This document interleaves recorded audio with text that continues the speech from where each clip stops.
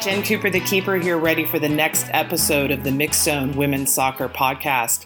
This is episode number 238. And with that number, we're going to give a shout out to A.D. Franch, goalkeeper for the U.S. national team in Portland Thorns. She has 238 saves, regular season saves, that is, from her 4 years playing in the NWSL.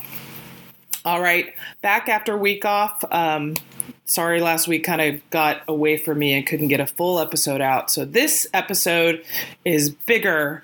3 chats, not just 2 chats, 3 chats. First off, with Jen O'Neill from She Kicks magazine based in the UK. Definitely want to follow Jen on Twitter. It's just shekicks.net, and you actually spell out dot, or, check out the magazine online. You can buy a print subscription or an online subscription. Jen gave me the scoop on Barclays' new sponsorship of the FAWSL, and I also got her thoughts on Phil Neville's first year in charge of the England women's national team. Then spoke with John Halloran with American Soccer Now, also Equalizer Soccer. John went to the first half of the preseason games in Portland, so he got to see 3 of the 6. So we talked about what he saw, as well as the status of Morgan Bryan and the rest of the Chicago Red Stars roster. And then I had a great chat with Cindy Lara, who covers the Utah Royals for RSL Soapbox, to talk about how Laura Harvey's team looks for its second season. So enjoy this supersized Mix Zone.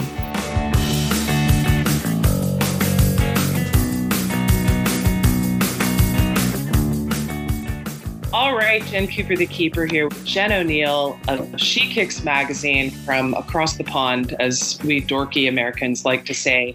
Jen O'Neill, we finally got to meet, as She Believes, briefly, but that was just a very strange whirlwind tour of Philly, Nashville, Tampa. That was a very strange, wow, I've never had a 9-day vacation like that. It's my 4th She Believes Cup that I've attended, and they're all like that. And I'm surprised every time they come out with the venues that they haven't just included Alaska and Hawaii in there as well. Why don't we just go everywhere and make it as broad and as difficult to get from one venue to another as possible?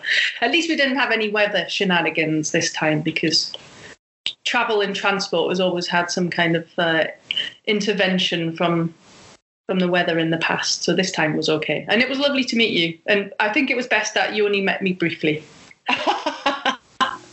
Well, and it's funny to think that the distances between the venues that She Believes, for the most part, are much farther than distances between venues for the World Cup this summer. I've just been looking today, trying to, obviously I should have sorted this a lot sooner, but there's sort of variables, and I sort of waited, and it really is an absolute nightmare trying to work out. You're sort of picking games that you might want to see, and then I'm sort of hoping to do it public transport, but it's not going to be easy because venues aren't even on the same train route. So you have to go into hubs and out of hubs, or you fly there and get that. It's actually SNCF, the national train company, are sponsors. I'm not surprised they'll be making a fortune out of this tournament. But yeah, it's not easy. They have not made those groupings in terms of the geography and the games make any sense at all to me. So we still have to compare it to 2015, where there was no way you could take a train to everything, and it was in 5 different time zones. But 4 different time zones. Apart from never knowing what time of day it was or what I was supposed to be doing or anything, at least I knew where I was. Because you were sort of in one place for a couple of games, and then there were fewer venues. Yeah. So it wasn't like a previous World Cups where you could sort of zip about and see stuff. I was following England, so it was a conscious decision that you go from Moncton, and then actually I had a bit of a vacation planned in Banff before the sort of semis and the final, and England really ruined that because they didn't get knocked out. So I was in a post-match press conference waiting for Mark Sampson to come in, and I was booking flights back to Edmonton and accommodation and stuff, because it was sort of that kind of crazy ride that we were on. Yeah. Well, let's talk a little bit about She Kicks. For any of my listeners that aren't aware of the magazine that that you're editor of. Tell me a little bit about how the magazine comes about and came about and how people can subscribe to it. Well, I'll try and give you the shorthand version because it's quite a convoluted history. And I guess anybody who has been involved in women's soccer, women's football for a long time will understand the nature of these things. If you even think about the league in the US, how many incarnations it's had and then rebirths, and we're sort of kind of like that as a magazine. It was launched as On the Ball in 1996, and I was just leaving university then, so I didn't sort of join straight away.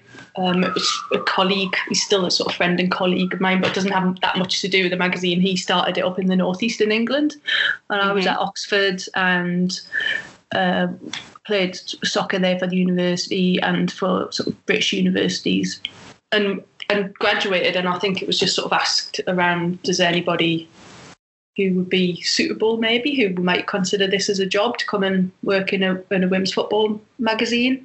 And I didn't do it straight away, actually. I felt a bit embarrassed. And I guess that's my generation and our sort of culture, that women's football wasn't really taken that seriously. Even though I was playing at a high standard at Sunderland, there's a Premier League at that point. I just didn't still sort of take myself that seriously. This continues to this day. I'll mention that in a moment. But I joined in 98. And my first interview was with Hope Howell. Went to her flat in London. She'd just got the job as the Wow. Yeah, I think that was the best terms we were ever on. It sort of disintegrated slightly after that. And we had different names as well. We were bought out by a big media company in 2000. We were called She Kicks for a while and went monthly, because we're a bi-monthly publication. We have 7 issues a year. They went under, took a lot of money from the FA, and then went in administration, dragging us with them. So we, like a phoenix from the flames, rose again and set up Fair Game magazine. They wouldn't let us use She Kicks. They kept the hold of the name cruelly, even though they didn't want to use it at all. So we were Fair Game for quite a few years. We had a magazine in the US. Some people might even remember us. We were punching above our weight, I guess. But I learned a lot doing that. I think it was about 2 years we worked on Fair Game USA, including during the 2007 World Cup in China and the Beijing Olympics. I think I have one copy of that. Yeah, I've still got quite a few. I'm pretty proud of it. Christy Rampone, I think, was on the cover. Yeah. I'm pretty proud of what we managed to do, but for various reasons, and I would, for once, I would say it wasn't my fault. Lots of things are normally my fault, but this wasn't. It just didn't sort of work out working with people over in the US and publishers, whatever. Moving on. She Kicks is reborn in 2009 and sort of hits the dawn of the social media age as well. And so that helps us spread our word slightly. So we're a print magazine, but we also sell that exactly the same edition digitally. So you can subscribe anywhere in the world to the print magazine, but it's obviously cheaper if you buy the digital magazine. And you can find that in the shop on our website on shekicks.net. And we, in the past, would have been much more UK-centric, but because people there's the visibility of women's soccer, women's football is so much higher than it's ever been. So is the interest in international players and players moving around. And so I really enjoy the fact that now we can talk about players and leagues elsewhere. It still has obviously an Anglo-centric focus. That's inevitable. That's where the majority of our readers are. But it's right. I appreciate taking more stuff, and online we're definitely starting to do that. Have more interviews with just random players, and because certainly in England, particularly the BBC and some of the mainstream media are taking more interest in the women's game, but they're only really interested in the Lionesses or the WSL. It's giving us a chance to speak to the players that they're not quite noticing. So we always just find our niche, hopefully, of talking about players or people or stories that other people don't. Are you still awake? Yeah. No. And we don't. No, it's funny when you said people don't. I was ready for you to go that people don't. Da da da da. And I was like, oh wait. No. But I would always say that we take our football seriously, our soccer seriously, but we don't take ourselves seriously. Our greatest success is still being here. We've like lurked around like a bad smell, and sometimes that's because we have to say no to the nice to do's and the want to do's, and we stick with the need to do's. And I think we're not perfect by any stretch, and we would love to do more and do better, but what we have is trust, because I hope we've never screwed people over. And this stuff we know, we don't tell people, or we have the game's best interests at heart. And the fact that we can cling on and survive in a sport that still doesn't make money is our success, I guess.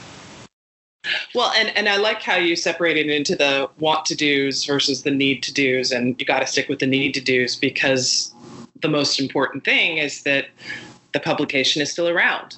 Yeah, when for a soccer team, it's to play your fixtures and to have fit players and make sure that the players are okay. They should be the number one priority. And I think sometimes leagues, organisations, I've seen magazines sort of come and go, or it's wonderful to have grandiose ideas, but you have to have some sense of longevity or sense about what you're doing.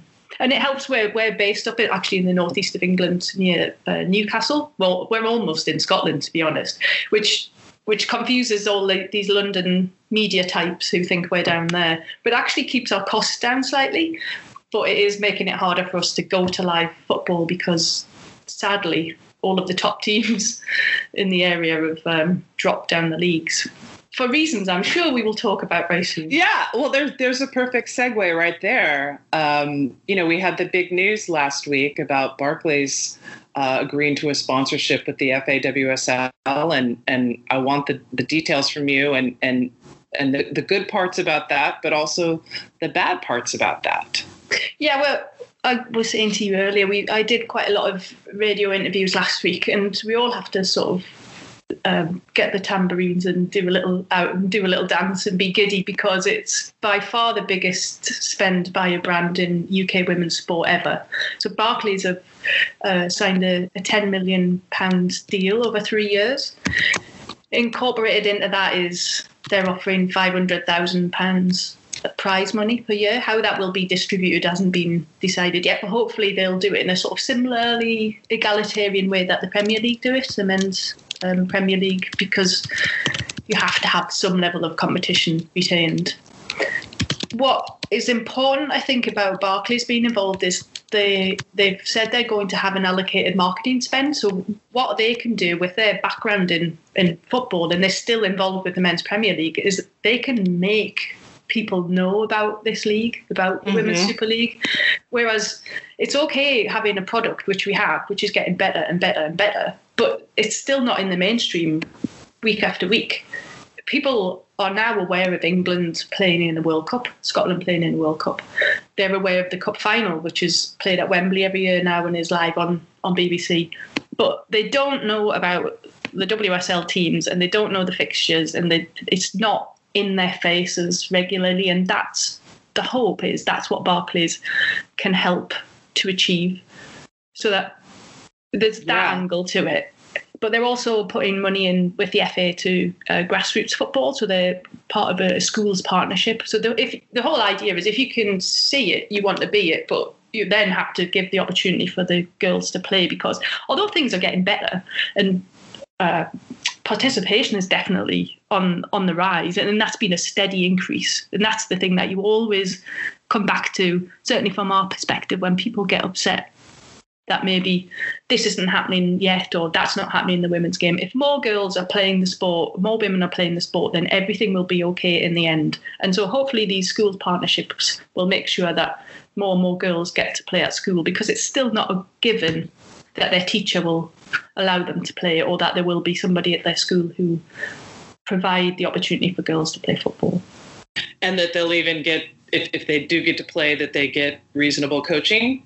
Yeah, well, I think it's, you you can hope that yes, it will be that they will get decent coaching, but to achieve or to get better, then I think you probably need to look outside of this. I think these are more sort of taster opportunities, and not necessarily you're playing in a team and you're playing regularly and getting better. This is just going to give you the appetite and your early sort of opportunities and stages in starting to be an enthusiastic or skilled player. And they want people to play for fun as well. It's not all about being elite. Right. And so that's all the good stuff. Yeah. So that's the good side. What's the bad side? Well, I was talking about this as well, like everything's a bit binary. So if you've been following Twitter, you'll have seen people very excited because it is, some of the ways I've heard it described are, it's a landmark moment. It's a game changer. It's the tipping point. And hopefully that is because you will perhaps then see other brands put their money where their mouth is. I like how Barclays are a bank and they know that the women hold the purse strings. So that's kind of a savvy thing that they've done to get involved in women's sport. We need a sponsor for the championship, which is tier 2, because the big concern is that the money goes into the elite level and the gap widens. So you have you already have a gap anyway, because the big spenders, Chelsea, Manchester City, Arsenal, and to a slightly lesser extent Liverpool and maybe Reading, that they're already above everybody else. And if they start to get more and more prize money, then the gap will widen. And we don't want it to be a closed league. We don't just want a 10 or 11, it's 11 at the moment, or 12 team WSL that nobody else can be promoted into. And there's a fear that is what is going to happen, and you will just have maybe 11, 12 Premier League clubs, and it's their own little game to play with. So that's a big concern. Yeah, and we've seen, Doncaster Bell's one of the oldest clubs. Certainly, definitely one of the longest and most successful. In terms of everybody's awareness of them, they've played at the top for such a long time, and they cannot compete in terms of the money. You basically need a big men's club's backing to succeed, and that comes at the whim of the owners. Sometimes, if they decide there's a sea change in attitude, then all of the funding will pull away. Reading are in league or the championship, but precariously were doing quite badly. This is in the men's championship. They were doing quite badly, and they have a lot of talented players and a big squad, for example. Now, their owner, Medeski, who funds it and is a rich man, if he changes his mind, then, or somebody else, another co-owner, decides that they shouldn't put that money into it because it doesn't bring money into the men's club. It's not sustainable. That's what we want. The end goal is to have a sustainable women's league. Right. Which is not at the moment. And everybody's accepting of that because the FA basically bankroll it, apart from these top 3 or 4 teams. And then, somewhat connected to this, I think all of this is about just the growth of the game in the UK, and it's kind of exciting to me that it's happening in a World Cup year with, England, seeming very eager to outdo its performance from 2015, and Phil Neville now has a year under his belt. But what has the reaction been, and the I don't know, the fan feeling of, first Neville being named last year, but then, feelings about him since they've seen a lot of success under him, winning the She Believes Cup and looking like a contender. Yeah, I guess it follows on from the Barclays thing, because they've had Budweiser and Lucozade, a couple of other brands have attached themselves to Lionesses, and I think a few more are going to follow. There's a momentum to not just on the field but off the field events around the women's game. I think Emma Hayes was saying the other day, Chelsea, but former Chicago Red Stars, lots of WPS etc. teams, were saying that there's nobody's going to be able to catch England up now, but this is where we're on the roll now. This is part of that sort of momentum that we've got in terms of commercially, but also players will want to come and play in this league. But England are the pinnacle of that. And so I'm talking about, you mentioned Doncaster Bells. My background is playing for Sunderland. They're another team that were sort of left behind by this great surge forward in the women's game, but it's all focused on the money, and we want the game to grow smartly and not just be focused on cash, because that's the way the men's game's gone. Hopefully we can not do that, not be fixated on pound signs. The Lionesses are totally bought into Phil Neville. So there was a furore, there was upset when he first was appointed, more so because of the way that it came about, because they said they were looking for a coach that had this, international backgrounds, these qualifications, this experience.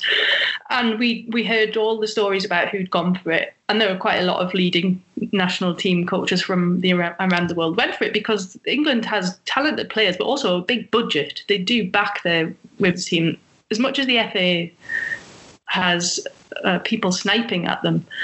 They're putting their money where their mouth is in backing the whole women's setup. So we don't have anybody appointed, and then Phil Neville, who didn't even apply for it, as far as we know, then gets sort of parachuted in. It was suggested, and then to somebody, and then he was asked, and then he thought, oh yeah, and so then he went for it. So there was all this sort of, it felt uncomfortable, because we were expecting one thing, and then from the left field he comes in. Now that sounds like I'm complaining, but we just didn't know what was going on at the time. Then there was the tweets and all this sort of kind of, you always get this media interest, and they love to have a bit of negativity around it. Oh, of course. This was all happening quite quickly, really, but it just showed you the level of interest from outside of just the women's soccer bubble. But the players already were quite interested in the idea, and having met him and heard him talk and knowing his background, because he's played for Sir Alex Ferguson for however long and played in Champions League finals and been in England international for so long. He had that experience and he had their respect instantly. And then when they started to work with him, even from that first She Believes Cup he was in charge of last year in 2018, they were happy right from the outset. And he started to do his homework. And a year on, I can't ever remember having interviewed a group of players who are this happy. You know, wow. They're also actually, and this will be pertinent to you, Rachel Daly said, and I had a chat with her in Tampa, that she'd never been this happy going into camps before, into a team before. She looks forward to it. And that was with real enthusiasm. She said, I don't have negative nerves, I have happy nerves, because I'm looking forward to achieving. It might be harder for him when he has to cut players, because at the moment his man management skills, they all say that his communication is outstanding and they know exactly where they are with him. He speaks to them a couple of times a week. Even Jodie Taylor and Rachel Daly being based in the US, he would be watching their games through the night, and they would know that because he'd be in touch, and he'd be asking, all through the week, how are you doing? Not just on the field, but off the field. So they're happy, and they're also starting to play well. There were a lot of question marks by some hardcore fans over here about his team selections and does he really know what he's doing, and everybody gets upset when the coach doesn't pick their favourite players. But on the whole, that annoying word momentum, they definitely have it. They definitely have it. Because, we hear a lot of stuff about belief and that rhetoric, but they do actually believe it. The game against the US, the She Believes Cup, they weren't frightened. Now, they would have been frightened before. Even if 5 or 6 of them weren't frightened, 3 or 4 of them would have been. Because just that's the nature of it. They're not anymore. None of them are. Whether that'll come and kick them in the face again, and we'll get another schooling like we did against Germany a few years ago at Wembley, when Mark Sampson decided that England were this and they could compete with a team like that, and they got thumped 3-0. And he actually changed his entire tactics after that, and we became a very conservative but hopefully efficient but quite staid and boring team to watch because it's a long ball, it's keep it tight and take your chances when you get it. The Phil Neville team isn't like that, and they enjoy that. I'm not sure we're ready to win the World Cup just yet. They'll disagree, the players, but we're certainly up there, and we're fun to watch, I think.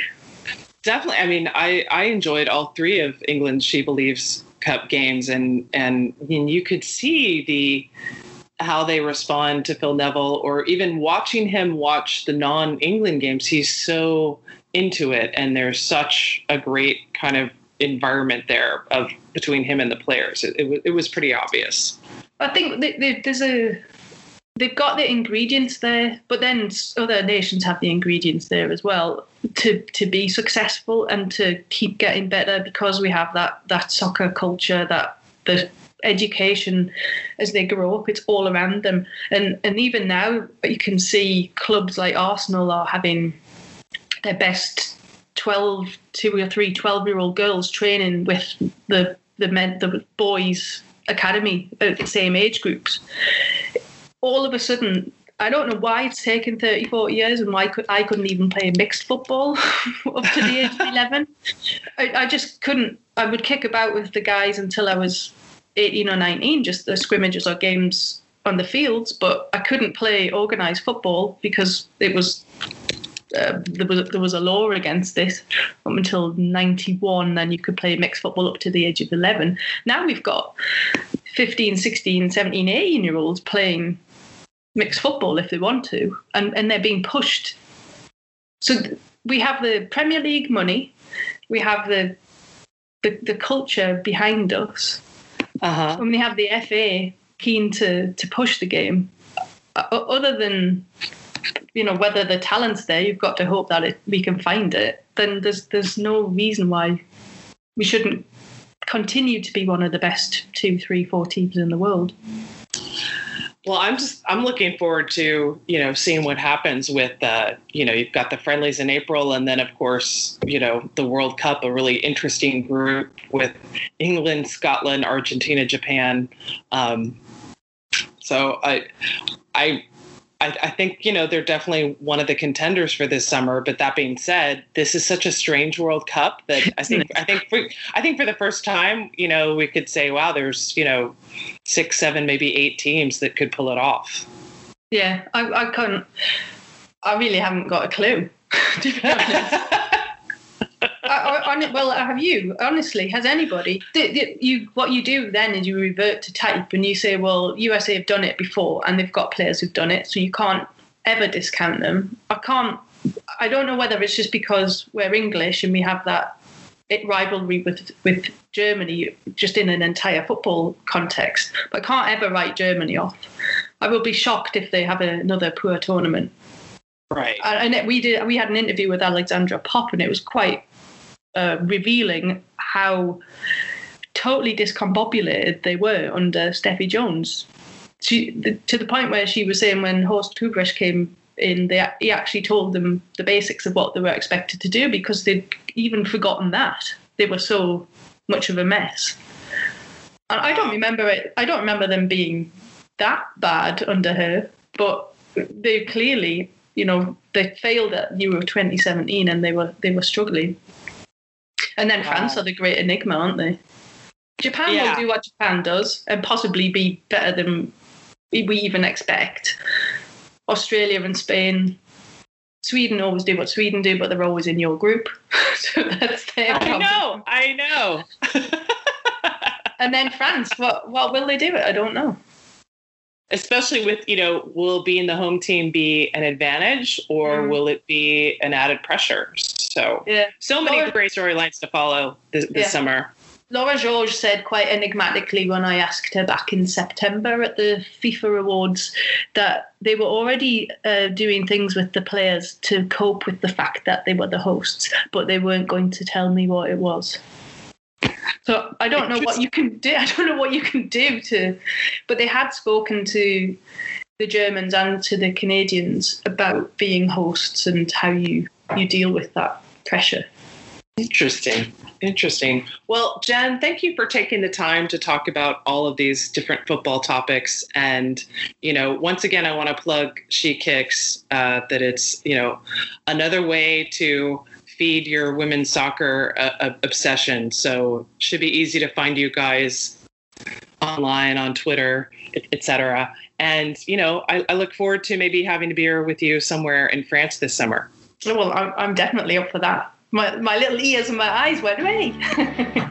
I might even offer to buy.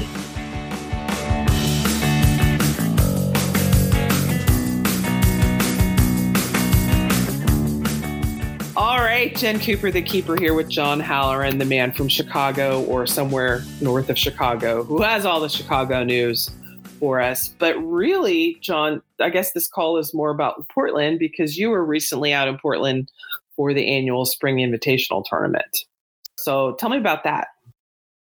I was out there for 5 days, which was both the Sunday matches and then the first match on Wednesday before I had to head to the airport and come home. So I got to see half of the Invitational and some pretty good soccer, especially that first day. And thoughts on the three matches. Let's just do them in order. Yeah, I thought, I'll tell you what, the big takeaway in the first game I saw, which was Seattle versus the U23s, was that Seattle's front line looks fantastic. And I think that they have done enough and I don't think it was a lot, but, adding Jenkins into the mix looks to be a huge pickup. I know she had 3 goals in their first 2 preseason games. She looked dangerous the entire match against the U23s, and combining with Taylor and Pino up top looked really strong. And that didn't even include Shea Groom, who did not play in the first 2 matches, the ones that I was out there for. So I can't remember, what was the result of that one? I think it was 1-1. I'll be honest, being preseason, I wasn't really paying attention so much to the scoreline, but more on just the watching formations. Yeah.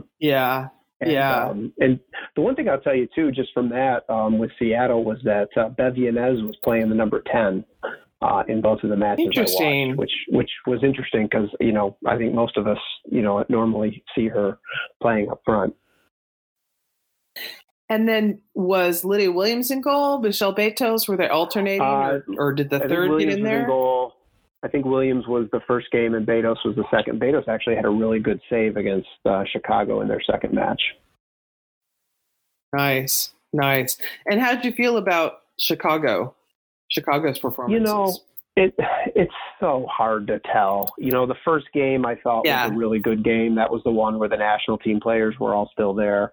We, anybody who got to see it, and it wasn't streamed, unfortunately, but there were a fair number of people in the stands. They got to see a really great matchup between Tobin Heath and Casey Short out on the flank. Those two went at each other all day long. And I know there were a few GIFs, I think, published from some photographers who did some quick shots out there and posted those online. But those two battled all game. Nair had a good game as well in that first match, which was nice to see. But Chicago's also missing a lot of players. DiBernardo's out with another hip injury. Morgan Bryan did not make the trip out to Portland, so you didn't get to see them. And then, of course, after the first match, the national team players left. And so that second game was really kind of a hodgepodge of players. Chicago did end up going 0-3. They lost all 3 games 2-1. But again, I don't put a lot of stock into that. I doubt Rory puts much stock into that either. Talk about Morgan Bryan. Let's back up a little bit. Not making the trip. I think you had tweeted something about that. She's not with the team right now. And of course, Rory Dames completely supporting that. But, as far as what is Morgan Bryan dealing with? I don't think, they didn't actually say what the latest diagnosis was, but there is, as you mentioned, kind of a pretty thorough explanation of what's been happening behind the scenes up on Equalizer right now. So she pulled herself out of contention from the last couple of U.S. camps, which is different than what has been reported, which is that it was a coach's decision. I think they have just decided, or she has decided, that she needs to be 100% fit. And it's been kind of a series of injuries. She's struggled at various times with both hamstrings, a groin injury, a back injury, and it seems like that those may all be related in some sort of underlying condition. That Coach Dame said that they finally saw somebody that hadn't looked at her before, that they think they have found an underlying diagnosis, and that everything has been progressing since then. But yeah, she was doing light field sessions back in Chicago while the team was out in Portland, and that follows 3 years basically of them trying to figure out through various, scans and MRIs and diagnoses and trainers and orthopedics, trying to figure out what's going on. Well, and when you think about that, she's been at several different places. So Houston, Chicago, Lyon, with the U.S. national team, back and forth between different entities. That's got to be something that doesn't always help. For sure. And I'll tell you another thing that, just as an athlete, it's hard enough to be hurt, because when you're hurt, when you're an athlete, your body is your instrument. And so when you're hurt, that's already difficult enough. But then when you come back, there's that mental hurdle. The next time I go into a tackle, the next time I sprint all out, is something going to go wrong again? And then to go even a step further, to not necessarily know why you're in pain or why you don't feel right, has got to be, not only a major mental challenge, but it's got to be one of those things where it's just constantly, you're second guessing yourself about, what's wrong with me, and you might start to become psychosomatic at some point, where you start to wonder if it is in your head, because nobody can find it. Right. And, why am I not performing? Because listen, we all know what Morgan Bryant can be when she's at her best. We've all seen that. But we've all also seen the past 3 years where clearly she's not at her best. So I think they believe that they finally figured out what's wrong, and I think they're hopeful. Rory, seems very patient with this, which I think is the smart way to go about it, because I think you could probably argue that in the past, she kept getting called back into U.S. camps when it was obvious that she wasn't 100%, even when she wasn't really playing much at the club level due to injury. And then she'd get called into U.S. camps, she'd get games, and then she'd be hurt again. And so they've never really either taken the time to figure out what's wrong or taken the time to let her get 100% healthy. And it seems like they're finally going to do that. It makes me think a lot about early 2016 when she was still with the Dash, and Jill wanted Randy Waldrum to play her more in that kind of defensive holding role. And that she also seemed to be struggling with, I don't know if it was a quad injury or something, but, you had such a limited window to experiment before, of course, the Olympics. And it's just like, it seemed like, she didn't ever get a chance to catch up. So maybe, she can get rested, she can get healthy. Because when you think about it, she's still, not even 26 yet, or just 20? I think she's 26, 20, yeah. 26 this spring. It's like still got a big career ahead of her. So yeah, let's get her rested. You got some other new players on the Red Stars, of course, this season. Katie Johnson acquired in the off season. What'd you see from Katie Johnson at the Invitational? Two things. One, her hold-up play is excellent. She has that nice, big, long frame where she can kind of put a defender on her back and hold them off. So we saw that a number of times where, Chicago could play the ball up to her. She could hold on and wait for, the wide players to get forward and support. And the other thing that I noticed was that her and Sam Kerr seemed to form a pretty quick connection. For not having played together before, which could be huge for Chicago. Of course, it could also complicate things because Kerr and Nagasato also had a really good connection. And, of course, Kerr will be leaving for the World Cup. So But that's a nice pickup for Chicago, especially looking forward to June and July.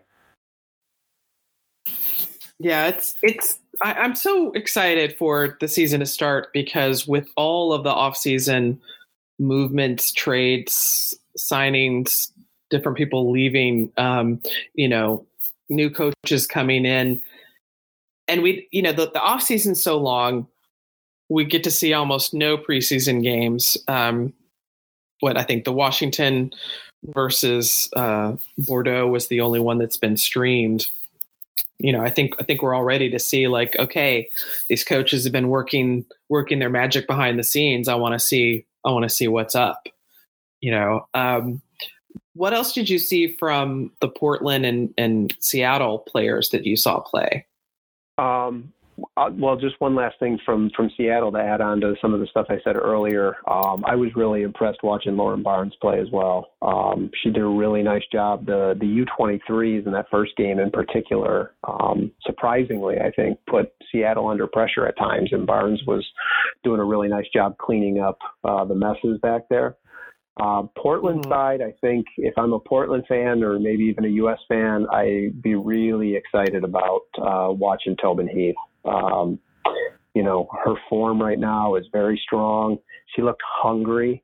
This is a player who certainly isn't going to have to fight for her spot in Portland, and yet she came out in this game like it was the NWSL final. And she was going at short from the get-go. She was battling physically.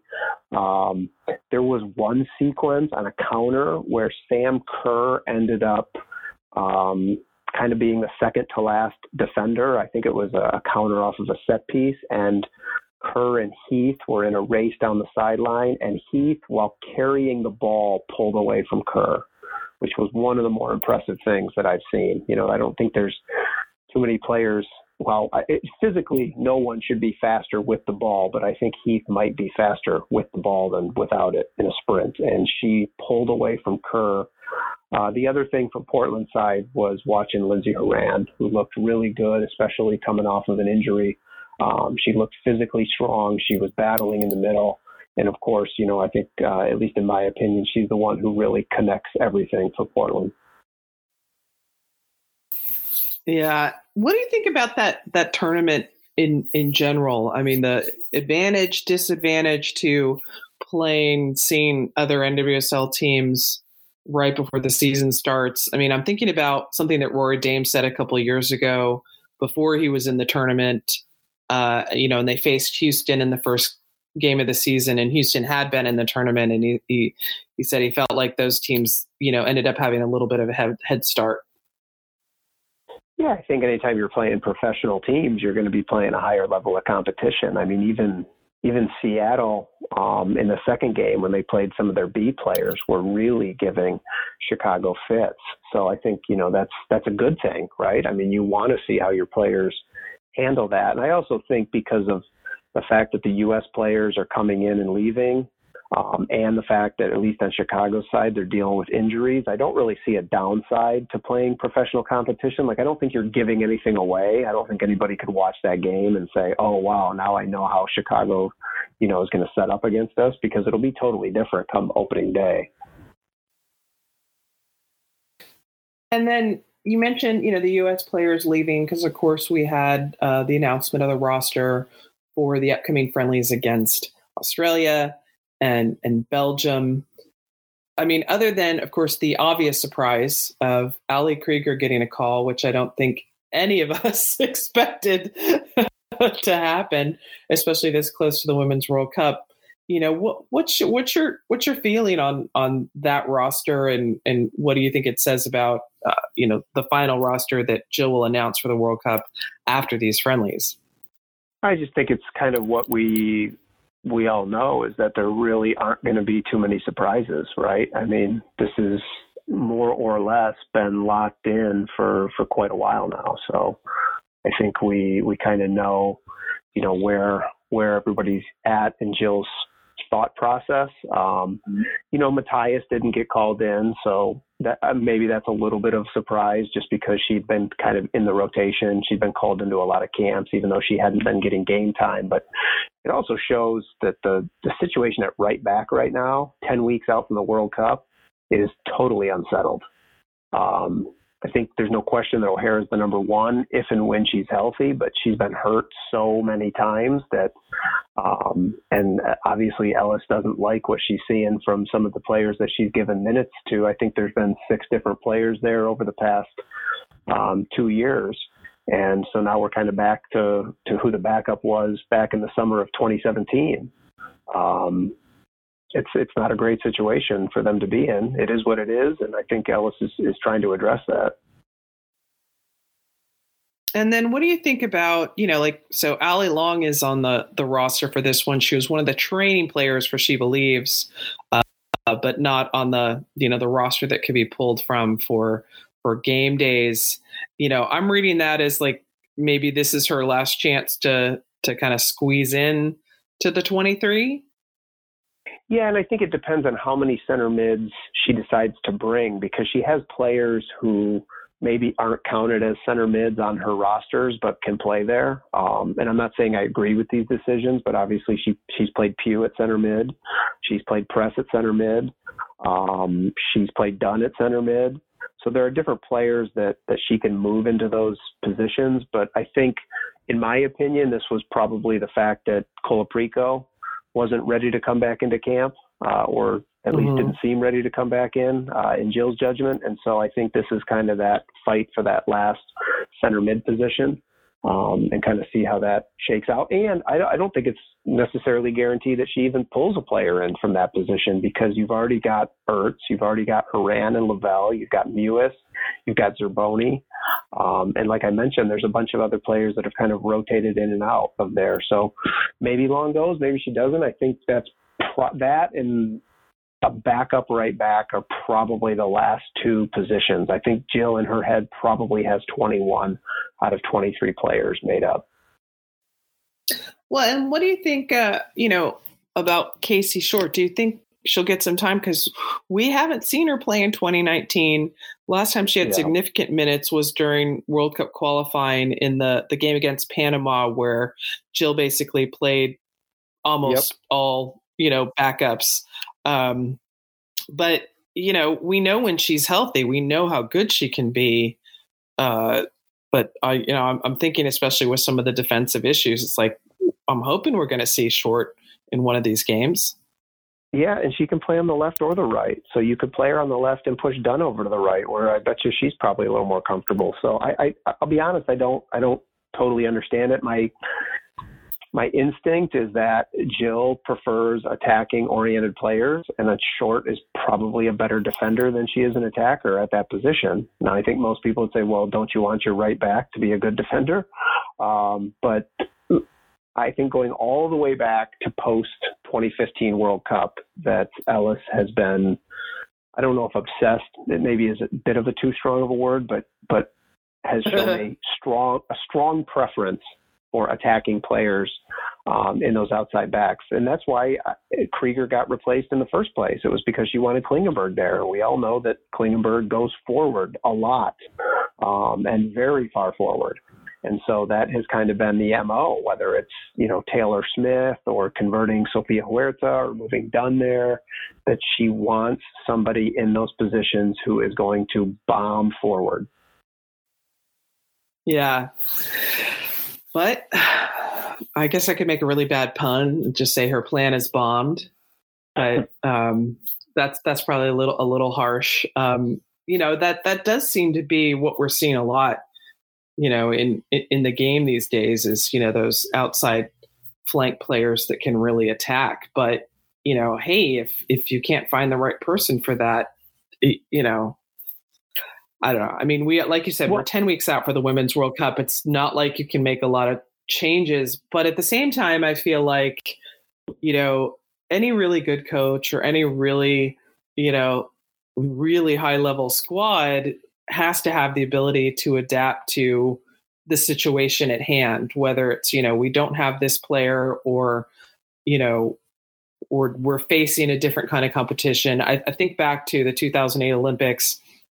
You know, Abby Wambach breaks her leg in the game right before they're about to leave to go to China. You know, right. They had to adapt, and Angela Hucles, a midfielder, became the highest scoring player at that Olympics for the U.S. They had to, you know, and we have seen this team adapt. You know, again, thinking back to 2015, the Yellows to Lauren Holiday, Megan Rapinoe forced Jill Ellis to change the lineup going into the quarterfinal, and then suddenly things clicked. You know, I hate to think that it's outside forces that always create that change, but you know, you want to know that the team's ready when those outside forces happen, so that there is the potential to adapt. Yeah, and I'll tell you, this is one of the things that has bothered me a little bit. You know, just as an outsider and somebody who, you know, tries to think through, you know, option B, option C, because, you know, when she dropped Krieger in the first place, it seemed to be under this belief that she was going to have these better options, you know, whether it was Huerta or Taylor Smith at that time. And then none of those options panned out. So we've now gone 2 years and we're back to Krieger. And it reminds me a lot of when Whitney Engen got dropped. And they dropped Engen, and then they didn't have a replacement ready. And so they ended up starting Casey Short at center back a couple of matches. And even now, you look at the situation, again, we're 10 weeks from the World Cup. I don't think anybody can tell me with any certainty who the second center back is other than Sauerbrunn. And even if you take her out of the... No, you're right. I mean, you're right. Right? And then let's go a step further. You know, if you look at where they were at with Sauerbrunn hurt and they had Davidson and Dahlkemper, that was not a good combination. So now you're sitting here in this situation where you have, at best, 3 center backs. And if anything goes wrong there, you're going to have to drop Julie Ertz into the back line, which is going to throw off your midfield that you've been working on for 2 years. So you can do it, but it's going to cause problems in other areas. So, you know, I think Ellis has this tendency to look at a player, say, this player isn't good enough, go looking for other options, instead of bringing those other options in, having those players compete head to head, see what happens, and then going forward. Yeah. And we've seen a lot of this player they get called in, they get some time. It looks like things are good. And then they're just off the radar. You know, yep. I'm thinking like Sofia Huerta, Taylor Smith, who, you know, it's kind of a moot point with her injury right now, but you know, we've seen a lot of players move in and out, and I'm frustrated on Danny Colaprico's behalf that, you know, we didn't get to see her at She Believes, and that, you know, she, you know, didn't get the call for this one due to you know, the lingering injury she had coming back from the W League season. Yeah. But I'm really looking forward to these games against Australia and Belgium to see, you know, how they come out after, you know, how She Believes progressed. Yeah, Colaprico, by the way, was really kind of reflective on her journey over the past 6 months, and there'll be something on Equalize or on ASN coming up in the next week or two about that and some of the things that she's gone through and thought about. Since not being in the team, being back with the team, getting hurt, being off the team again, she's had quite the 6 months for sure. Yeah. So, any last thoughts as you know, we're going into the final weekend of games for the national team before Jill Ellis has to name a roster. We're supposed to get provisional rosters are due basically the last weekend of April, but you know, it sounds like Jill will go ahead and go all the way to her 23 by then. And then, you know, we're just basically 2 weeks away from the beginning of the NWSL season. I'll tell you, I'm excited for the NWSL season. It's been a long off season. just to add one last comment to the U.S. thing, going back to this outside back issue, that, it's fine to want outside backs to attack, but if your front line with Tobin Heath, Megan Rapinoe, and Alex Morgan can't get the job done attacking, then you have bigger problems. You don't necessarily need your outside backs scoring goals or assists. Yeah. Good point. I think, was it you that wrote the, yes, it was you that wrote the article for Equalizer about the ghosts of that game against Sweden in the Olympic quarterfinal, and that it's so much of this tinkering seems to be, connected to that game, and that, won't happen for another 10, 20 years. Yeah. So I highly recommend everybody check out John's articles on Equalizer, and of course American Soccer Now, which has a different website name. What's the website for American Soccer Now? It's just AmericanSoccerNow.com. It is? Really, okay, because it used to be something else. Okay. We have a different Twitter. All right, good. Than we used to. Oh, that's it. Okay, good. Yeah. So it's just AmericanSoccerNow.com. Yeah, the Twitter is classic ASN.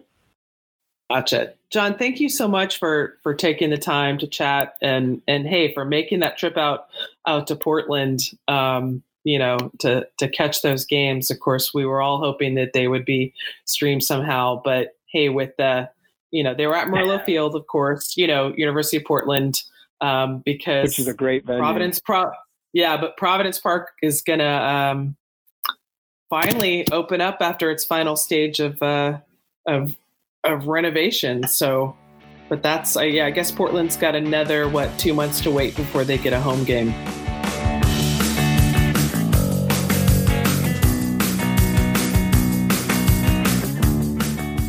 All right, Jen Cooper, the keeper, here with Cindy Lara, who covers Utah Royals for RSL Soapbox. Cindy, I'm so glad to have you on the podcast for the first time to talk Utah Royals.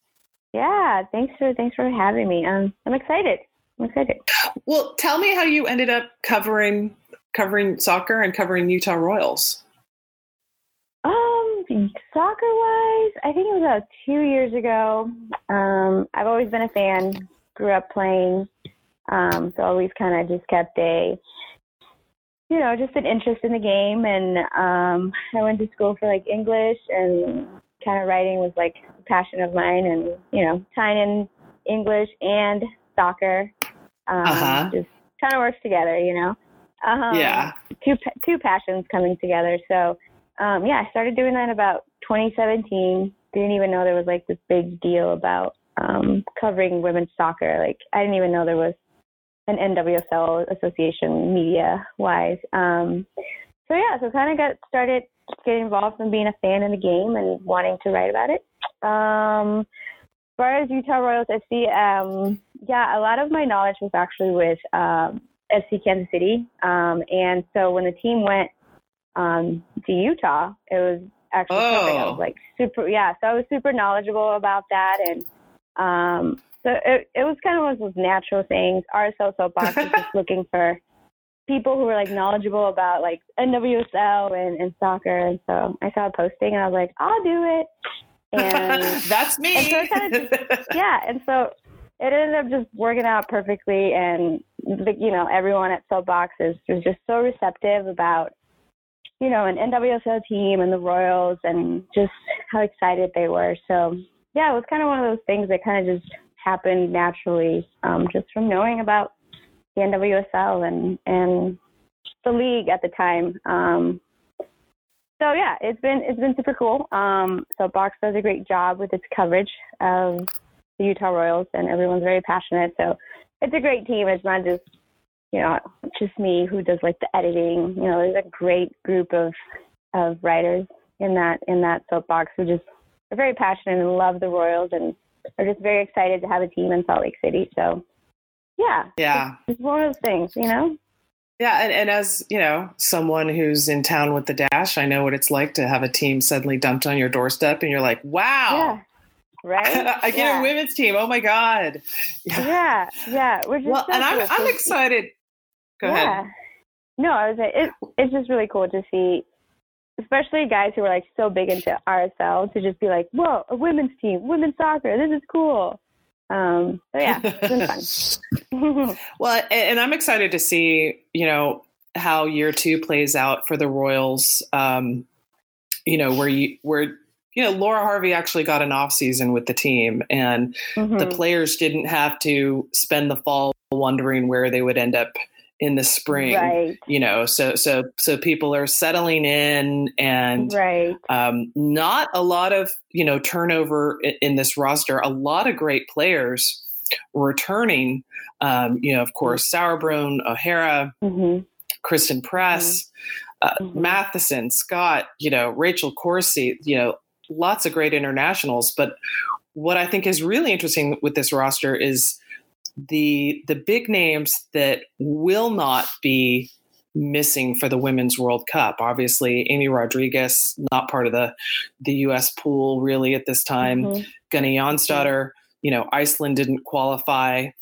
Who was? Oh, well, and of course, obviously, Vera Boquet, who the big signing in the off season. I loved reading the story from Laura Harvey about how it was just kind of a random phone call connection, like, hey, she's looking for a team. Would you, and that Vera wanted to come back to the NWSL, and she's not part of Spain's, so she won't be away this summer either. So so when you look at this roster, what do you think it's going to do in 2019? Yeah, I'm definitely with you on the whole. There wasn't a huge turnover. A lot of the core players are returning back, and there's obviously that interruption with the World Cup happening. So, if you're another team, like, I think about either like Portland or North Carolina, you think about your core players that are, so big. And even with Utah having so many players, I mean, you'll have three of the, you'll have Sauerbrunn and O'Hara and Press from the U.S. and likely Matheson and Scott, obviously from Canada, and Rachel Corsi and Katie Bowen. So that's a big chunk of your starting lineup right there. But I think what's so special about Utah is that Harvey knew what was going to happen. Obviously she's done this before. It happened in Seattle, in 2015 where she had, some core players like Hope Solo and Megan Rapinoe leave. And now she kind of is feeling that a little bit more. But I think there's a Utah team, there's a little bit more prepared for that. You have the signing, like you said, of Vero, and then Gunny, who did not qualify with Iceland, and then Amy Rodriguez not being a part of the U.S. pool. So you still have these very solid players who are staying behind and being a part of that whole entire season. So I'm actually super excited just to see what that will happen, because the international players will leave fairly early in the season, probably into week 3 or 4. So I mean, that right there, and then that will just leave your whole, you have to kind of prepare for the next few weeks without your core players. But I definitely do think Utah will be okay. Like I'm not panicking, and even like some of the soapbox guys and I were talking, and we're like, we're actually going to be okay. Like, I don't think we have to like panic. I don't see that. I think Vero's going to step up big. She's going to be huge, even just like starting. I think she'll be that starter for Utah Royals FC. And obviously Gunny did wonderful things last year. And A-Rod, who's, not coming back from an injury this year. She's like healthy, Right. So, right. Yeah. So super excited. And then you have Doniak, who, got picked up last season, and she's recovered. So I've heard wonderful things about her. At first, people were not sure because she's kind of unknown, but right. I think, because she was injured in preseason last year, so missed the whole season, and it's so easy in this league for a player to kind of just drop off the radar. But she was a contributor. So when you think about the players that will leave for the World Cup, having a player like that you. In Laura Harvey's mind is a known entity as opposed to, maybe a rookie who, we don't know how they're going to do making that transition. Right. That's a great thing to have. I would say the same for Mandy Laddish, who was such a huge part of, of Kansas City, and then she's basically been out the last 2 years, but she's healthy now. So like, if you don't know who Mandy Laddish is, you might want to go do some Googling, because you shouldn't be surprised when she plays really well this season. Yeah, no, I completely agree. And obviously for her, it will be probably just a slow start. I don't foresee her, starting right away, but slowly building time, slowly building minutes. So yeah, super excited to see what Harvey's going to do. She's got to be like already has like what she's going to do when May hits and she loses a good chunk of her starting lineup. But I think overall Royals are going to be okay, and how they do in June, July, when those core players are gone, when those international stars are gone, that's really going to define how the rest of the season will go. So, and it gives players a chance to step up, like Lola Bonta and Taylor Lido, who I think is one of the most underrated players in the NWSL. Just to give them a chance to step up, and LaBonta really settled nicely into Harvey's system last year. So a lot of exciting things. And then in the back line, I think Sam Johnson will step up. So I sound like a super like I'm so excited. I am. I'm so excited for we all are. Well, that's the great part about this time of year. Like almost no teams have played other NWSL teams, so there's like it all looks great. Yeah, exactly. No one's lost a game yet. It's great. Yeah. Well, and then when you think about too for Utah's roster, that they have two really great goalkeepers, one of whom has 54 caps with the U.S. Women's National Team. And they won't be losing either of them, where a lot of the teams will lose at least one keeper, to the World Cup, even possibly just as an alternate. But it's like, that's got to be great that from the back, that leadership that we know Nicole Barnhart can bring, and the athleticism that Abby Smith can bring, and that they both got a lot of time last year. And, it's the same pair of keepers, again, like the rest of the roster, not seeing a lot of changeover. That's really great to not have to rotate that position at all. Right. No, I completely agree. And even I think RJ Allen wrote an article about how Abby Smith and Nicole Barnhart are like the best duel, for in the NWSL right now, especially in the World Cup years. So, my next question for you was like, if you're Laura Harvey, how do you pick which one starts? Yeah. And that's always difficult because obviously knowing Barney's history, and I'm a huge Nicole Barnhart fan of just, knowing her from the national team and what she did with FC Kansas City. It's hard to not, it's hard to not pick Barney. And last year at the beginning of the season, she wasn't healthy. So the obvious choice was Abby Smith, so that's hard. I'm glad I'm not Laura Harvey and I have to make that decision. But obviously Abby Smith is the future. But I just because of experience, and there probably will be a lot of rotating between those two. And I know that Barnhart finished the season last year, so it's kind of a toss-up. I think they're both great. So good luck, Laura. That's great. Well, and have you been able to see or talk to any of the new players in camp, like maybe any of the draft picks, or do you get a sense of if any of them are gonna have a shot? I mean, at least with this year, that there's the supplemental spots, the rosters are a little larger, and during the World Cup period, we know that teams are going to have at least a minimum of 20 players around. So even if, you lose enough players, you'd have to sign some more national team replacement contracts. But, I know that the preseason games for Utah have been played in California, but what are you hearing about some of the unknowns that fans wouldn't necessarily know their names yet? Yeah. Like, is it Michelle Mamoni? I don't know how you say her last name. Mm-hmm. We were talking about that, and we're like, is it Mamoni? we're like, we don't know. We'll figure it out as the season goes. That's typically how things tend to go here. But I do think that it will be a much easier year for rookies. You remember last year and how there was no room. There was absolutely no room at all. And so you had like an EJ Proctor who was, a really great goalkeeper in her college years. And, it's just, when I think about the rookies in 2018, my heart breaks. But I do think it will be a little bit easier for the draft picks this year, and especially like the defenders like Mimoni and Nolf.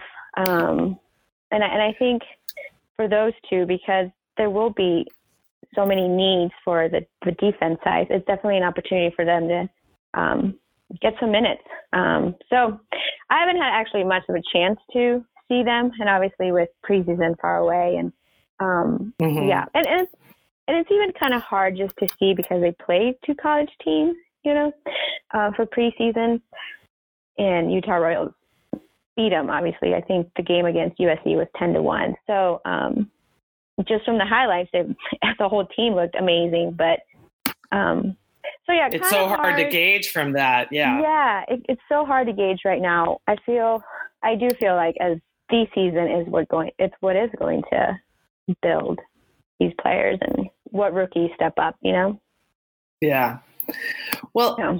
And then it's going to be an interesting year for the team too, I think, not just on the field, but, how the team does in the stands. And, when you think about that going into that second year, that now they've known they've had a team. It's been 15, 16 months now. So, the club has had more time to, get out in the community and spread the brand. And we saw, was it the new away kit? So obviously you can see they've had time to design more of a jersey as opposed to have to take a stock one and just put a name on it, talk about first, looking back on that year one, just a couple of your favorite memories, and then maybe what you're looking forward to in year two. Yeah. And there was so much excitement around this time about, just the new team. I think the home opener was probably 12 days away like it is now. And there was just this huge sense of excitement. Like there's a women's soccer team, in Utah, and they're good. You have all these players, like a Kelly O'Hara, a Becky Sauerbrunn, Amy Rodriguez, who was still recovering from her knee injury. But there was just this excitement where this year it feels more like there is excitement, but it's more like a familiar kind of excitement. And I memories, obviously the home opener was huge, 19,000 fans.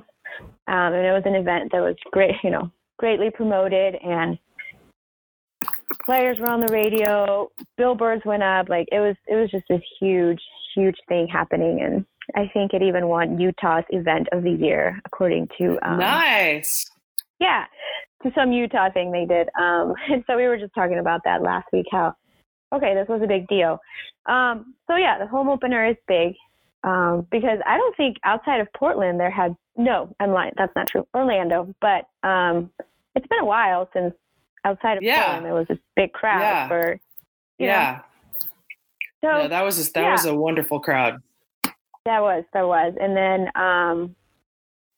Amy Rodriguez scoring her first goal. That was really good. It felt like the culmination of her recovery, just from seeing the devastation from a year before where she tore her ACL, and you just knew that's what had happened. And then a year later, she comes back and scores a goal and against Portland. And just that celebration, you could just see how much it just meant to her to score a goal, to be back, on a team, and to recover from an injury and to build another comeback.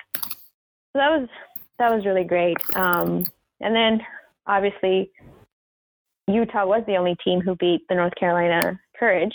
So that was a great moment. Nobody expected especially for Brittany Ratcliffe. What was it, 93rd, 94th minute? Right. Yeah. And I would love to just sit down with Laura Harvey and, just get to talk to her about what she did against North Carolina that worked so well because North Carolina never beat the Royals, you know? Right. So I would love to have a conversation with Laura about those particular 3 games and what worked so well because Utah looked great in those 3 games. So those are the three memories that really just stand out to me. And then looking forward to 2019, as we've mentioned, it's the roster hasn't changed a lot. Obviously, this is a different kind of season where you've got that World Cup gap. But unlike 2015, it's a 24-game season, not a 20-game season. And the season runs much longer. So when the players come back, they won't have a compressed schedule of, now you're back and you're playing 2 games a week. Right. So I think the rhythm of the season will be better in that respect. And it does seem like, that the schedule's kind of backloaded, that they're, that they leave pretty early in the season, but I think that's better so that post World Cup, we get more of the action as opposed to post World Cup and then everything ends, pretty quickly. But what are your expectations for the club in year 2, whether on the field or off the field, and as frank as you want to be? Yeah, no, I obviously when you're a new team, new coach, new system, you still bring a lot of those players from Kansas City, but there's still a lot of adjustment to make as far as like environment and the coach and the players, and then bringing in new players. So it was just year 1, as exciting as it was, and there was a lot of growth, but there was definitely a lot of adjustment. And I think even Laura knew that. I don't think we saw the same lineup every week. Like I'm sure maybe there was one instance, but from what I remember, there was so much tinkering every game. And then it was even almost frustrating to see the attack just kind of like nothing was happening in the midfield. It kind of just died. The ball was just being lost, when you needed it. And the attack just wasn't what it was, especially when you thought of having a Kristen Press. And then like you do bring a Kristen Press and, the attack kind of just dies a little bit when you're expecting, this big U.S. women's national star to, lead the way. And there were definitely some sparks to it. I'm not going to deny the sparks that were within the team, but there was a lot of struggle with the attack, in the midfield as well. Not a lot of build up. So I'm kind of excited just to see for year 2. I definitely think that Laura has had, and I think back to her 2013 season in Seattle where it was kind of just disastrous. She even talked about just like, what am I doing? What have I gotten myself into? Why am I coaching? And then, and then the next year, Seattle's like the team to beat. And they win the Shield. And so just knowing her history with Seattle, her first year, and then what she was able to accomplish the next 2 years, one of those years being a World Cup year where she still finished, like her team still finished, went to the final. So kind of just forward to see what Laura has kind of just fixed in the off season, and what she has done to build for year 2. So I am looking forward to see how that's going to look. Can she do it again? And obviously, I think if she does, it will establish her as one of the great coaches of the NWSL. And we know she's a great coach. Like that's not even up for debate. We know Laura Harvey can coach, but if she replicates what she was able to do in Seattle with Utah in year 2, in year 3, I think there's some exciting things. But just kind of looking forward to see what the roster is going to do with the players. Like Vero, I'm really excited to see Vero. I never saw her play, but I've heard many good things about her. So I'm excited to see what she's going to do. And obviously, especially a player of that caliber who has played in NWSL before. Yeah. So there's not a question of does her style of play adapt to this league. It's, she's a proven entity. So that's always a great thing to add. And I think the last thing I want to bring up is, I'm sure as fans, you guys in Utah have been a little frustrated that it seems like there's always a little injury for Kelly O'Hara. And I'm sure she was a big part of that kind of lack of offense for the Royals last year. And, and she's not with the U.S. national team right now as they're letting her rest. And I'm hoping that she's, with minor off-season surgery and a lot of the rest she's had. And even she believes they kind of managed her minutes very carefully. I hope that she stays healthy, because I think she is just such a key part of Laura Harvey's plans. For sure. And we were able, I believe it was the game against Washington Spirit last year in August. There was that full roster. O'Hara came back. Press was there.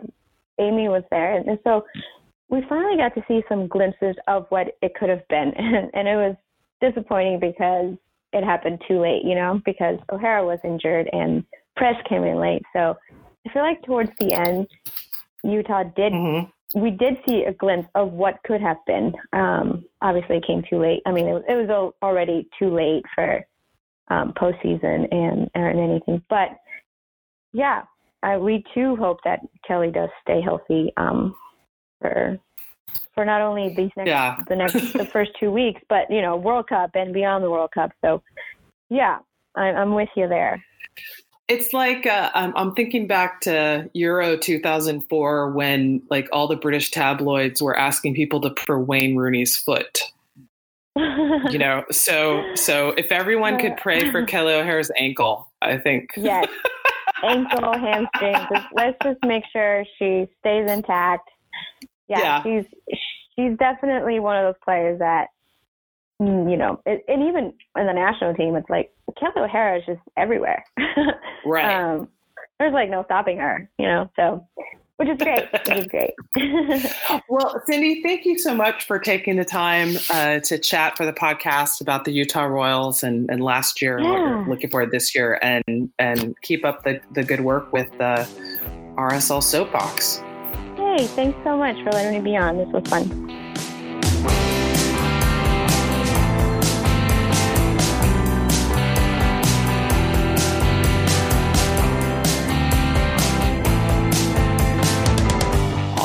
Time to wrap it up with the back four. It's April, so what does that mean? April FIFA window means we've got a lot of friendlies this week. So this Thursday, the 4th, U.S. women are playing Australia, and then Sunday the 7th, they're playing Belgium for the first time. Thursday's game against Australia will be on Fox Sports 1, and kickoff is set for approximately 8:30 p.m. Central Time. But you definitely want to set your DVR to record from 6 p.m. to 10:30 p.m.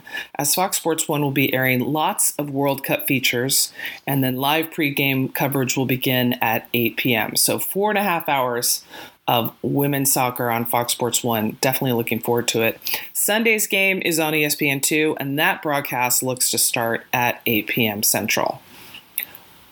All right, of course, there are many other friendlies scheduled for this April FIFA window, so I've been building my Google Sheet list with those games, the kickoff times, and broadcast info and rewatch links as I can find them. So keep an eye on my Keeper Notes Twitter feed for that link. And you'll also see in that link there's rewatch links for most, but not all, most of the women's games that have been played this year, international games. And then if you haven't checked out my new t-shirt designs, you need to go to keepernotes.spreadshirt.com. I've put up at least one design for every NWSL club, and I'm adding more as I get suggestions or I get ideas. The cool thing about these shirts is $2 of each shirt, $2 for each shirt sold goes directly to the NWSL Players Association. So excited that I've sold almost 50 shirts already. Hope to sell a lot more to help out that player association. And if you're not sure what the player association does, this is the union basically that represents the players in NWSL who are not members of the U.S. women's national team. So actually this group represents the bulk of the players in the NWSL. And last but not least, if you're not already following me on Twitter, you definitely want to check out Keeper Notes or Mix Zone. And of course, that's 2 X's in Mix Zone. Mix Zone obviously is all women's soccer. Keeper Notes is Houston slant, but national teams too, with, obviously a women's soccer bias. So one or the other you should enjoy. All right, that's it for this week's episode. I want to thank everybody listening. Thank everyone for putting up with me taking a break last week. And of course, thanks to Sean for putting this all together. But now she's everybody's